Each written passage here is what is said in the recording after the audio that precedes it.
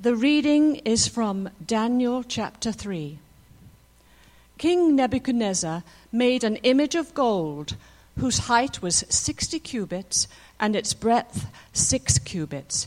He set it up on the plain of Dura in the province of Babylon. Then King Nebuchadnezzar sent to gather the satraps, the prefects, and the governors, the counselors, the treasurers, the justices, the magistrates, and all the officials of the province to come to the dedication of the image that King Nebuchadnezzar had set up. Then the satraps, the prefects, and the governors, the counselors, the treasurers, the justices, the magistrates, and all the officials of the provinces gathered for the dedication of the image that King Nebuchadnezzar had set up. And they stood before the image that Nebuchadnezzar had set up.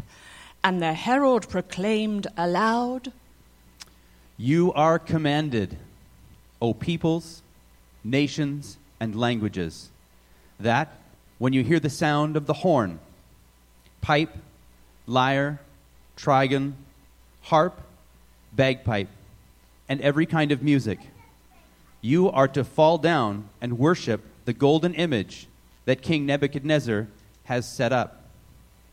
And whosoever does not fall down and worship shall immediately be cast into a burning fiery furnace."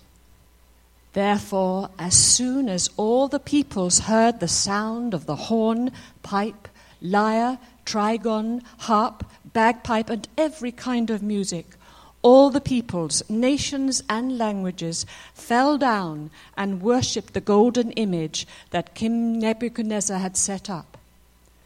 Therefore, at that time, certain Chaldeans came forward and maliciously accused the Jews. They declared to King Nebuchadnezzar, "O king, live forever. You, O king, have made a decree that every man who hears the sound of the horn, pipe, lyre, trigon, harp, bagpipe, and every kind of music shall fall down and worship the golden image. And whoever does not fall down and worship shall be cast into a burning, fiery furnace. There are certain Jews whom you have appointed over the affairs of the province of Babylon, Shadrach, Meshach, and Abednego. These men, O king, pay no attention to you. They do not serve your gods or worship the golden image that you have set up." Then Nebuchadnezzar, in furious rage, commanded that Shadrach, Meshach, and Abednego be brought. So they brought these men before the king. Nebuchadnezzar answered and said to them, "Is it true, O Shadrach, Meshach, and Abednego, that you do not serve my gods or worship the golden image that I have set up? Now, if you are ready, when you hear the sound of the horn, pipe, lyre, trigon, harp, bagpipe, and every kind of music, to fall down and worship the image that I have made, well and good. But if you do not worship, you shall immediately be cast into a burning, fiery furnace. And who is the God who will deliver you out of my hands?" Shadrach, Meshach, and Abednego answered and said to the king, "O Nebuchadnezzar, we have no need to answer you in this matter. If this be so, our God whom we serve is able to deliver us from the burning fiery furnace, and he will deliver us out of your hand, O king. But if not, be it known to you, O king, that we will not serve your gods or worship the golden image that you have set up." Then King Nebuchadnezzar was filled with fury, and the expression of his face was changed against Shadrach, Meshach, and Abednego. He ordered the furnace heated 7 times more than its usual heat, and he ordered some of the mighty men of his army to bind Shadrach, Meshach, and Abednego, and to cast them into the burning fiery furnace. Then these men were bound in their cloaks, their tunics, their hats, and their other garments, and they were thrown into the burning fiery furnace. Because the king's order was urgent and the furnace was overheated, the flame of the fire killed those men who took up Shadrach, Meshach, and Abednego. And these three men, Shadrach, Meshach, and Abednego, fell bound into the fiery furnace. Then King Nebuchadnezzar was astonished and rose up in haste. He declared to his counselors, "Did we not cast 3 men bound into the fire?"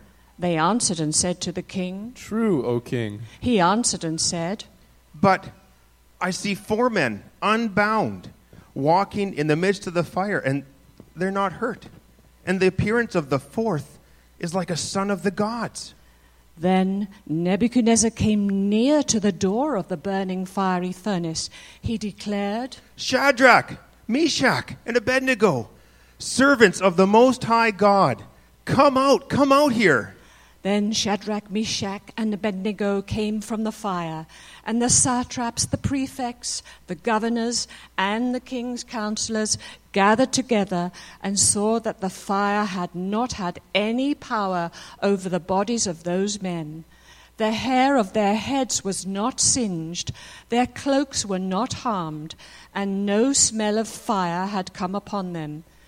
Nebuchadnezzar answered and said, "Blessed be the God of Shadrach, Meshach, and Abednego, who has sent his angel and delivered his servants, who trusted in him, and set aside the king's command and yielded up their bodies rather than serve and worship any god except their own God.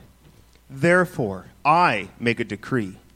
Any people, nation, or language that speaks anything against the God of Shadrach, Meshach, and Abednego shall be torn limb from limb, and their houses laid in ruins, for there is no other God who is able to rescue in this way." Then the king promoted Shadrach, Meshach, and Abednego in the province of Babylon.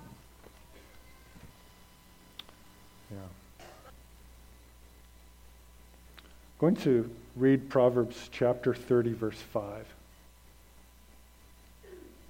Every word of God proves true. He is a shield to those who take refuge in him. Those are words that I believe are expounded by the story of Daniel 3 that was read just a few minutes ago. I hope you enjoyed that. What a great story. But it's more than just a story. The point that I would like you to take home with you today is that our lives are very similar to their lives. The Christian life are lives that are daily guided and deeply affected by this simple conviction from Proverbs chapter 30, verse 5, that God's word will prove true. Will prove true. And I hope to show that God's word proves true, as it did for those 3 men, at pressure points in our culture. I mean, we could talk about this for a long, long time, but I'm going to choose 3 particular pressure points that I believe are very relevant in our culture. Number 1, our identity, who we are, our behavior. In other words, finding wise paths for our feet, and our hope. Where is everything going? Where is everything headed? The proverb says, every word of God proves true. I want to draw your attention particularly to this word proves for a moment. Every word of God proves true. Consider with me for a moment what this word proves is saying about the nature of God's truth. The word prove is language that speaks of something experiential. That is, it's not merely stating a propositional truth, such as every word of God is true, but it's going beyond that to identify something in the realm of actual experience. It says that it proves true. Not just that it is true, but beyond that it proves true. It's saying something about the nature and the character of God's truth. Every word of God proves true. Let me explain the difference between a propositional truth and an experiential truth. To say, I love you, is a wonderful proposition. To have that love proven in someone's life is quite different, right? And lots of people getting married, and it's probably today. It's a nice, beautiful, sunny day out there. And they're saying these incredible words, I love you. Not just, I'll live with you, or I like you, or I'll sleep with you, but I love you. What a difference between just simply saying those words and actually proving that true. I love you. God help us who say those words to prove them true in the lives to whom we say them to.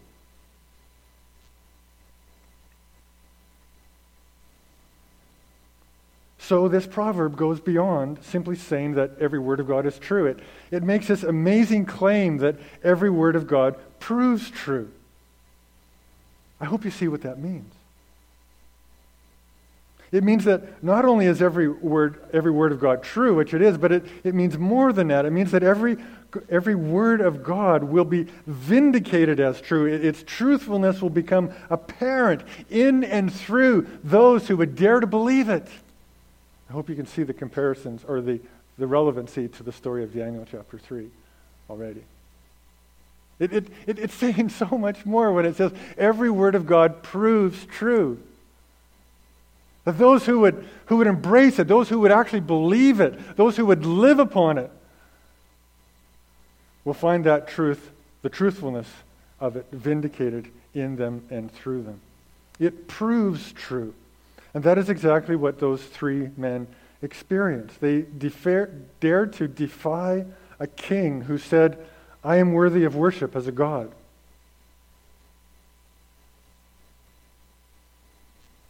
And not just their conviction, not just their belief, not just their understanding, but their experience was that something was proven true. Something was proven true in their willingness to defy the king. And what was proven true is that there is but one God, the maker of heaven and earth. But it wasn't just stated as true. It wasn't just declared as true. It was proven as true in their lives. Through their obedience, through their defiance of the king. Like Shadrach and his friends in Babylon, it was not a very friendly country to their faith, to their belief. We also do not live in a world where God's word is everywhere believed to be true. We also do not live in a world that is friendly to those who hold God's word to be true. But we do live in a world where God's word proves to be true to those who will believe it, to those who will live by it, to those who will accept it.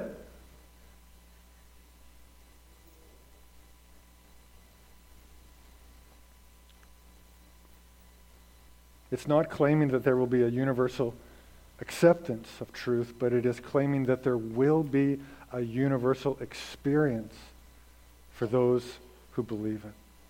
God's word proves true. The story of Shadrach and his friends wonderfully expound this reality, proving God's word to be true. They hold on to a truth that, from a human perspective, and we all have this perspective. We all sometimes live in just this perspective and struggle with it. But from a human perspective, it appears like a tenuous position. You ever feel that pressure sometimes? That it's tenuous to actually believe it. If not fully ludicrous, it's certainly dangerous, seemingly reckless, and highly lacking in pragmatism. That's what we want, right? Good pragmatism. After all, if we bow down to the idol, we can keep our positions in Babylon. And God can use us there, surely. Sometimes we don't practice Christianity as much as we practice pragmatism.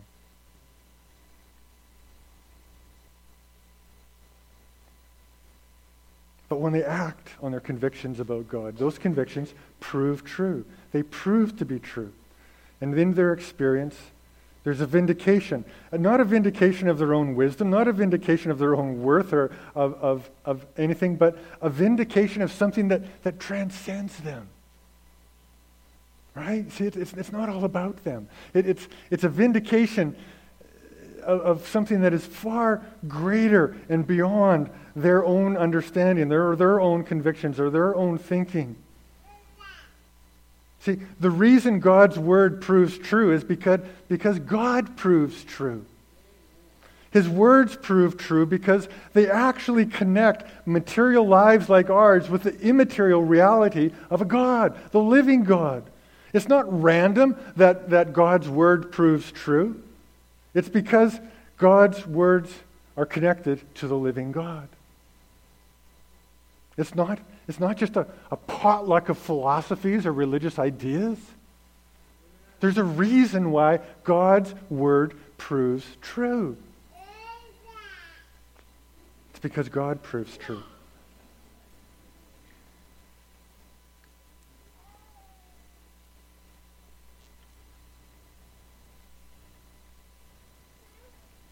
I'm not trying to make a simple point complex, although I'm good at that too.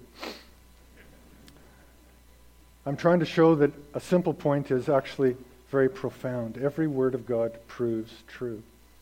It's extremely simple, but it's highly fundamental to the nature of Christian faith. Do I believe? Do I believe that if I trust God's wisdom above my own, that it will prove true? You know, there have been times in my own life where people have said the most simple things to me, the most basic, fundamental principles of discipleship.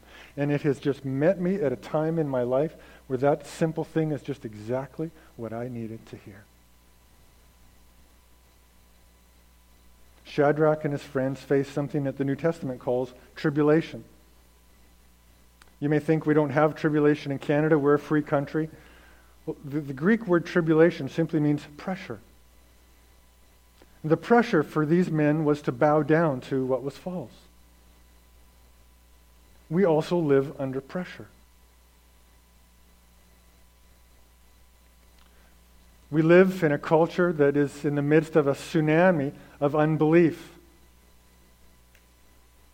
There are howls of protest. Stoke the furnace for anyone who would dare to define human identity, guide human behavior, or root human hope in the Bible, in a book thousands of years old.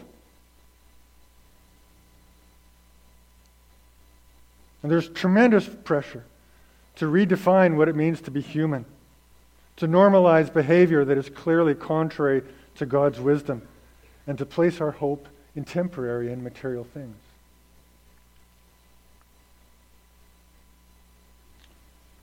So, very briefly, God's word proves true for our identity. Your identity, my identity. There's pressure here.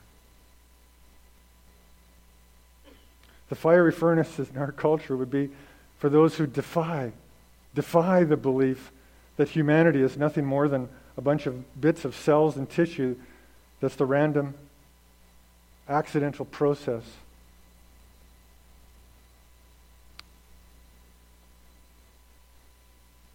Imagine the pressure on Christian parents. Imagine the pressure on Christian grandparents.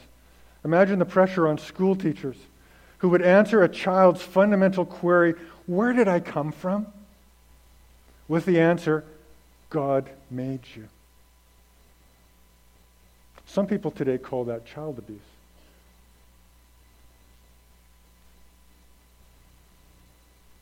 God's word says, God created man in his own image. In the image of God, he created him, male and female, he created them. This is a word that will prove true. It'll prove true now in a profound sense of purpose and meaning in life, and it will prove true in eternity when we will be Christ's bride. The Word of God proves true for our behavior. There's pressure here.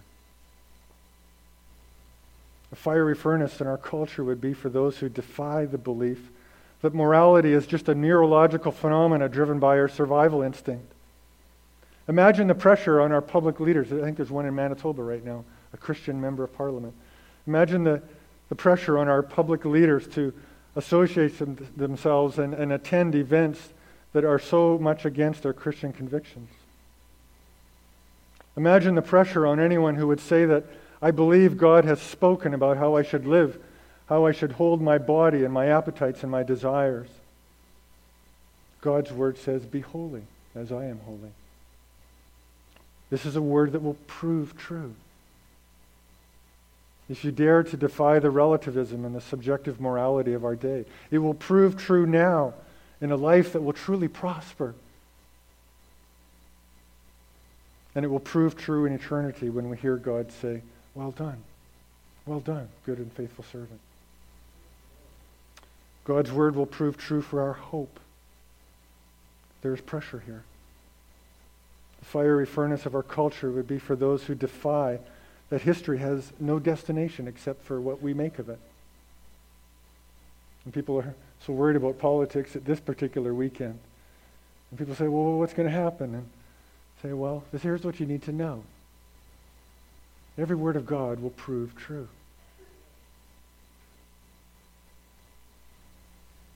God's word says, behold, I am coming with the clouds, and every eye shall see me. This is a word that will prove true. If you dare to defy the unbelief and the materialism of our day, it will prove true now, watering your soul that we have a coming Lord and help you to walk in the midst of however difficult circumstances might be. But it will also prove true in eternity when we will say together, hallelujah, the Lord God omnipotent reigns. So, in conclusion, another proverb, Proverbs 1:33. Whoever listens to me will dwell secure and will be at ease without the dread of disaster. Dwelling secure is for those who look to Christ, to ask, who am I? How should I live? And where am I going? Christ gives the identity of a child of God. Christ gives a life of wise, loving paths to make us flourish. And Christ gives us the hope of an eternity with Him. Would you stand with me? We're going to close our service with song. Lord, help us, I pray. Give us courage. Give us faith, Lord. Not of our own making, not of our own strength, but Lord, would you make true the promise and the reality that we are a living temple, that the living God tabernacles in the midst of us through faith in Christ. Lord, grant us courage, I pray. Grant us strength to believe that every word of God proves true. Help us, for Jesus' sake. Amen.